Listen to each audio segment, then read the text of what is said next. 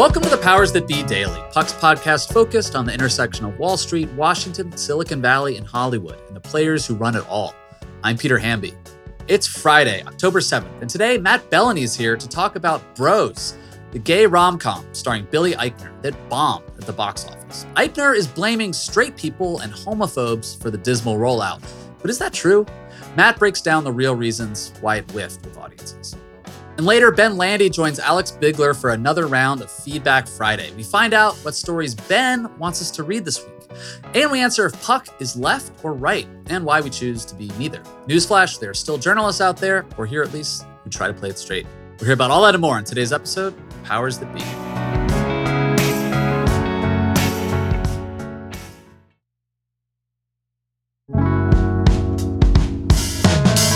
Happy Friday, everybody. I'm joined today by Puck favorite, Matt Bellany, who doesn't come on this pod very much anymore because he has his own pod called The Town.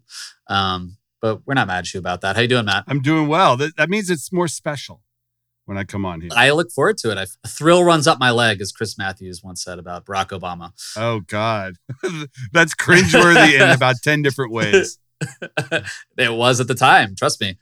Hey, I want to talk to you about Bros, and not me and you. Obviously, we're good bros. I want to talk to you about Bros, the movie. Bros is a movie, a comedy that Billy Eichner stars in and just put out. There was a lot of marketing behind this, a lot of hype. And I want to read to you the lead of the New York Times article written by Brooks Barnes earlier this week about the release. There's no easy way to say it. When the reviews are this sensational, the marketing support is this substantive, and the theatrical footprint is this wide, and ticket sales are nonetheless this low, it suggests outright marketplace rejection. Bros, the first gay romantic comedy from a major studio, arrived to an estimated $4 million in ticket sales in the United States and Canada, about 40% less than the low end of pre-release analyst expectations. The article goes on to say that Universal put Bros on about 3,500 screens, spent $30 million promoting it, cost $22 million to make, and here we are. No one is seeing Bros. What's made this sort of an interesting cultural conversation is that Billy Eichner, who I like and you like, I love his show, has really gone on a Twitter jihad saying that if you don't like this movie and you're not seeing it, you're a homophobic weirdo, which I think is a dubious proposition. Yeah. And he also blamed straight people for not showing up, even though the numbers suggest that a lot of gay people also didn't show up because you don't open that low if the target audience is gay people and they show up. So that's a whole separate issue. But you know what? I do like Billy Eichner. I've known him a little bit. I've seen him around at events for years. His show is really funny. But this didn't work. And the question is, why didn't it work? Because the critics did like it. I think there are, as is often with movies that don't work, there are a number of different factors, and we can't point exclusively to one of them. I do think there is a level of discomfort that a gay romantic comedy engenders in mainstream audiences. I think that is something that objectively we can say. You can call it homophobia, you can call it Christian values, you can call it whatever you want, but this is a movie that was unapologetic in the content. There was a lot of sex in the movie. So there is a segment of the audience that is not going to see that. And I think Universal really misjudged how big the potential audience for this movie might be, because you don't do a $30 million marketing campaign if 50 to 60% of the audience out there is just not going to see your movie because they're opposed to it. So that's the first thing. Second, there are larger forces at work. Rom-coms in particular have not been theatrical lately, meaning movie studios generally send them directly to streaming now. And Universal has been very aggressive on this front, doing hybrid releases where movies will premiere in theaters and on the Peacock service, or they will send certain movies just to Peacock. They didn't do that on this one because they thought that there was an audience out there that would flock to theaters opening weekend to see this in theaters if it was not available at home. And I think that was a miscalculation. Then from that same Times article, another point, that this might have been, quote, too straight for gay audiences and too gay for straight ones. And I think that's a nice way of saying that it is a mainstream studio comedy produced by Judd Apatow, directed by Nick Stoller. And, if you really want to go there and appeal to a gay audience, you've got to go there. You've got to do a little bit more than they did. And I am speaking as a non-gay person, so I do not profess to speak for gay audiences in the slightest. But that was some of the analysis focused on the fact that it was caught in this Neverland region. The last one I'll mention is just Billy Eichner himself. He's not a star.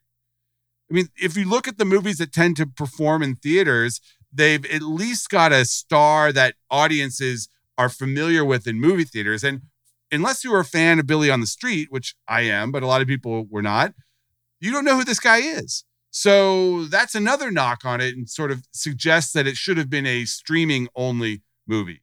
So I think put all those together, plus the fact comedy itself is not considered theatrical. Forget rom-coms. More and more the studios are opting to put comedies on streaming if they make them at all.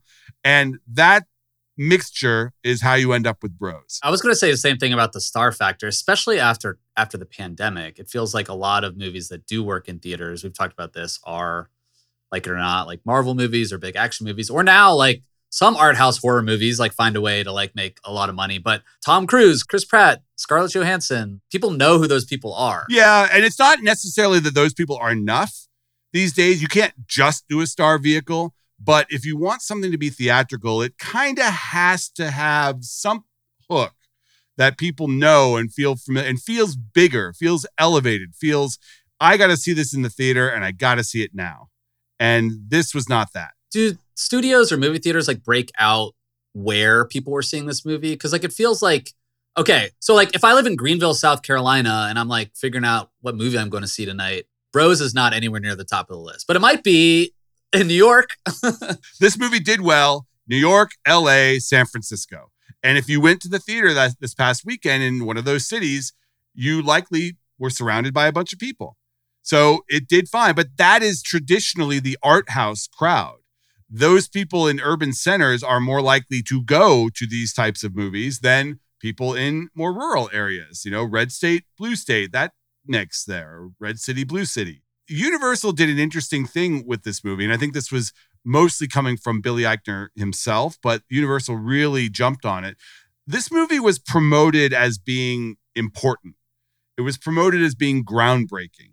It was the first all LGBTQ starring movie, and it was an important story to tell. I've heard people at Universal say it's an identity stamp movie. This is the kind of company we are. We are putting out these movies because it's important to see this kind of representation on the screen. All of which I agree with. And I think that they should be commended for doing that. However, when it becomes part of the marketing message, people don't go to see comedies because they're important. They go to see comedies because they're funny. And I think that they could have done a better job marketing this as a Judd Apatow, raucous, knocked up 40-year-old virgin style movie. Now, it doesn't quite deliver on those levels, but the critics did like it. They did have enough to promote there, and some of the trailers did. But Billy himself was out there saying, if you don't go to see this movie, essentially you're a bad person.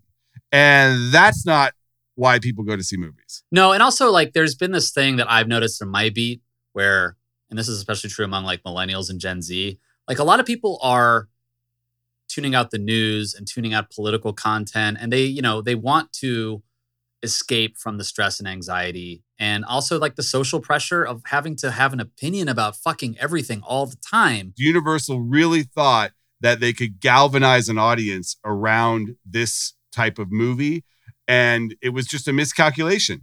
People didn't show up. Now, Billy Eichner, he's not universally loved within the gay community as well. So it wasn't as if this was some lightning rod that everybody was going to rally around and flock to the theater. He's a bit of an acquired taste or a polarizing taste. I happen to think he's hilarious, but you could show Billy Eichner's Billy on the Street stuff to people and they'd be like, what? This guy's annoying. Get him out of my face. Yeah. I mean, I like watching it sometimes, like, especially with my friends. We're all laughing. And a bunch of us had lived in New York City and we thought it was funny. And one of our friends who had never lived in New York, like, didn't think it was funny. I thought that was like an interesting note. Like, it's a very like New York kind of show. Like, yeah, he screams at random people on the street. That's funny. But does that translate into romantic comedy lead? The critics liked this movie. Generally, audiences that saw it liked it. It got an A cinema score. So like Brooks wrote in the Times, like when all of those factors line up, you have to go to either the marketing or to the just absolute rejection in the market, that there is not a big enough market for this movie as they imagined. All right, Matt. Thank you for your insight as always. You know what the fuck you're talking about here, so that's why I wanted to talk to you about this. No problem. Thanks. When we come back, Alex Bigler's here for this week's Feedback Friday.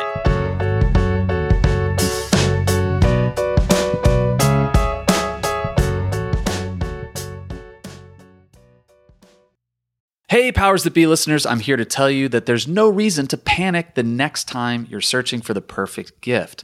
Now you can use gift mode on Etsy. Gift mode on Etsy takes the stress out of gifting so you can find the perfect item for anyone and any occasion. It's easy. Just tap or click gift mode on your Etsy app or Etsy.com. Then answer a few short questions about who you're shopping for and what they like. And gift mode instantly gives you a curated list of gift ideas based on hundreds of personas. I use Etsy all the time and have for years. I bought my brother some artwork. I bought my wife some jewelry. I even bought a rug for our living room on Etsy. I love it. But there's a lot of pressure around gifting. I usually have a hard time thinking of gift ideas for friends and family members around the holidays or birthdays in my life. And sometimes I get super stressed trying to find the perfect thing. But now with gift mode on Etsy, I can search hundreds of gifting personas and find so many incredible items. And I actually just found the perfect gift for a buddy who's just as into Cincinnati sports as I am, a hot cup of Joe Burrow mug. That's right, I found that on Etsy. It's amazing. Now it's simple to find gifts made by independent sellers for all the people in your life. So whether you need a housewarming gift for the new homeowner or a birthday present for the pickleballer, gift mode has you covered. Need to find the perfect gift? Don't panic. Try gift mode on Etsy now.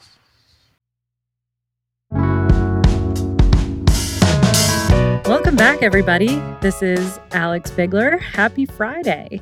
I am joined today by the one and only Ben Landy, our executive editor at Puck.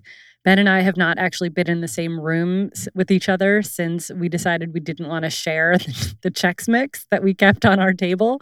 So we're going to see how this conversation goes, and hopefully by the time we get through it, we'll have some sort of agreement on like what constitutes sharing. I don't know where this Chex Mix rumor got started, but I'm very happy to be back here. I don't know why it's been so long since I've been invited to Feedback Friday, but I won't look too closely at that and just say that I'm very appreciative to be talking to you today. Well, we're happy you're here. And the reason that you have not been on in a while is because I've been really making sure to gather and hold on some of the most intense, like really thought-provoking questions that have been submitted by listeners and readers to the Fritz inbox, because I believe that you are the only one who can answer these questions. And so I've wanted to get a good cache of them going so that we could talk about it today. Oh, God. All right. Let's do it. The first question that I want to dig into is actually something that we get all of the time. And I think we've gotten it a lot more since the wonderful Tara Palmieri joined Puck. Politically, is Puck left or is Puck right? The reason I'm asking you this question, it's spurred from a number of emails that we get on social and Fritz, whenever we publish anything about politics, we are either a liberal rag or we're giving too much air to Republicans. It's never anywhere in between. And so now that I have you here on the spot, I'd love for you to answer that question for our listeners. It's funny. I see this commentary a lot too online, and I've seen some of the emails that have come to me directly or that have been forwarded to me. One of our journalists will write something about Republicans making excuses for January 6th, or someone will write about sort of inside conversation among Democrats in Washington that potentially Biden is too old to run for re-election, or about the sort of fading political capital of Kamala Harris. And we will get feedback from people saying, why are you taking shots at my side? You know, so some of this commentary from readers is smart, and we appreciate when people reach out to us, of course. I appreciate, too, that people feel passionately about these things. There's certainly an expectation in journalism these days, more and more, and especially in the media more broadly, among our readers, but also inside of newsrooms, that journalism ought to be advocacy, that it should double as part of a partisan agenda, that you have to pick a side that determines the kind of stories you choose to write about and how you write about them. I think that at Puck, we just fundamentally reject that notion. First of all, because we are not a partisan outlet, but also just because that type of journalism is not as interesting to us. There are a lot of places you can go if you want your worldview to be coddled or to be told what to think, if you don't want your worldview to be challenged. What we're interested in fundamentally is explaining the world that we live in a way that illuminates the actual thinking and conversations and strategies of the power players in those worlds and how they are shaping Wall Street, Silicon Valley, Washington, et cetera. And so as a result, we're going to write all kinds of different stories about all kinds of different people. Tina the other day wrote a terrific profile of the guys who are building the Daily Wire, which is a conservative media startup from Ben Shapiro and Jeremy Boring.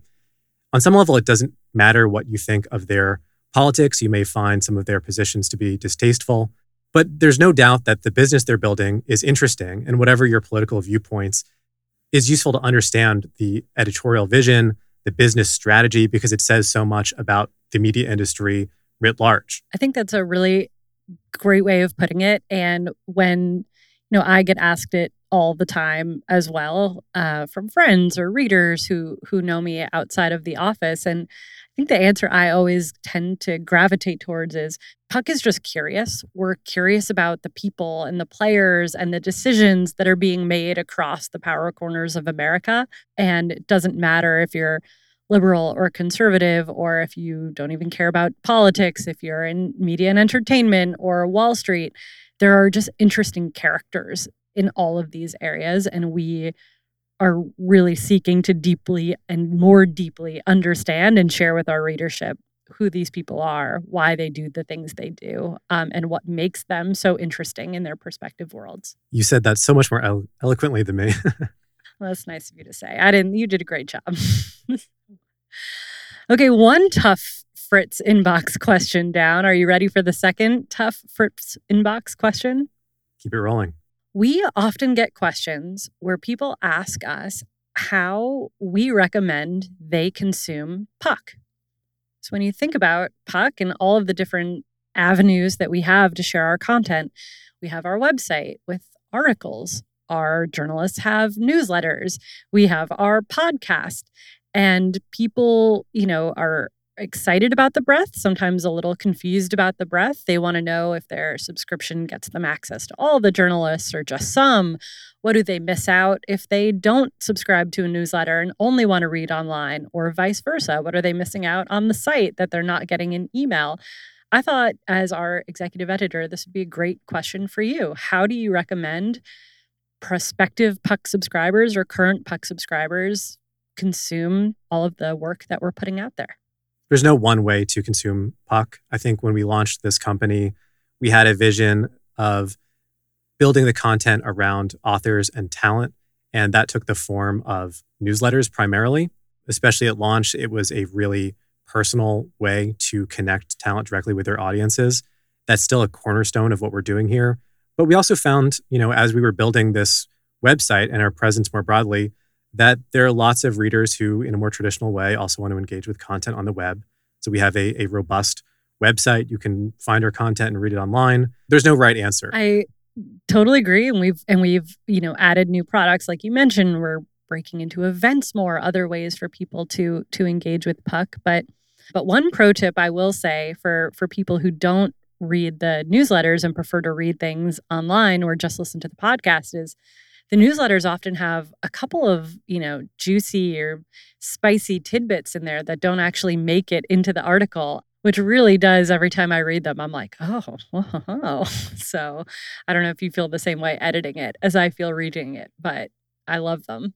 Yeah, it's an interesting tension that we've been processing from an editorial and product management point of view.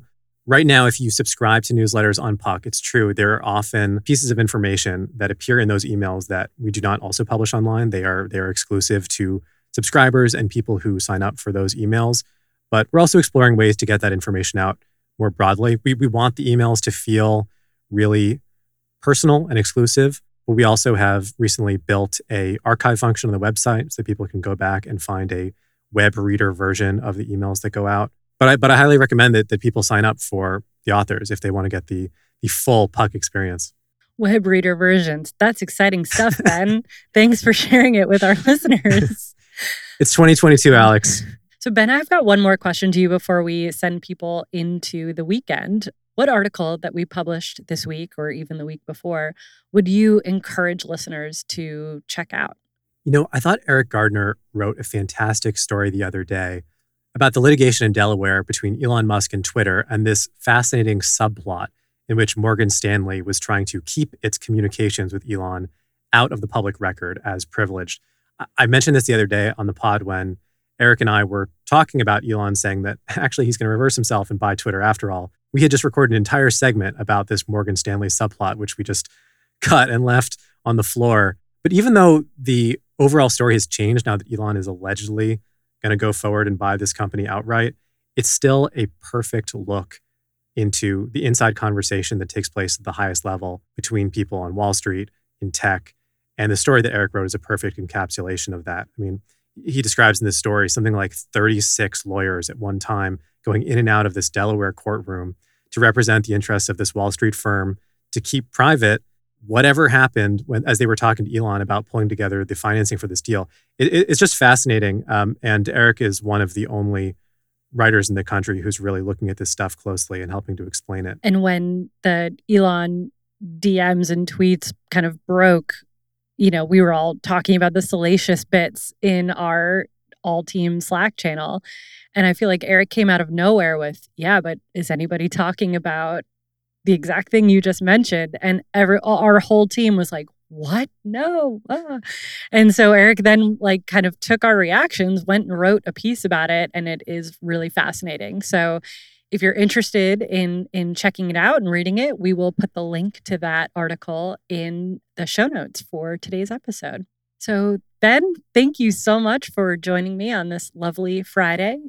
I hope to have you back again sometime. It was a pleasure. I hope to be invited back. We'll see. You will be invited back. But I'd like to close with, just like there's no wrong way to eat a Reese's, there is no wrong way to consume Puck content, a Ben Landy catchphrase from here on out. Thanks so much for listening, and we'll see you on Monday. Thanks so much for listening to another episode of The Powers That Be. As a reminder, The Powers That Be is the official podcast of Puck. We'd like to thank Ben Landy, Liz Goff, and Alex Bigler for their editorial and production guidance. If you like what you hear on this podcast, please share with a friend. It really helps us keep delivering the inside scoop that only Puck can offer. You can visit us at puck.news and on Twitter at Puck News. I'm Peter Hamby. See you next week. This has been a presentation of Cadence 13 Studios. Please listen, rate, review, and follow all episodes wherever you get your podcasts. The Powers That Be Daily is executive produced by John Kelly, co-founder of Puck, and Chris Corcoran, chief content officer and founding partner of Cadence 13.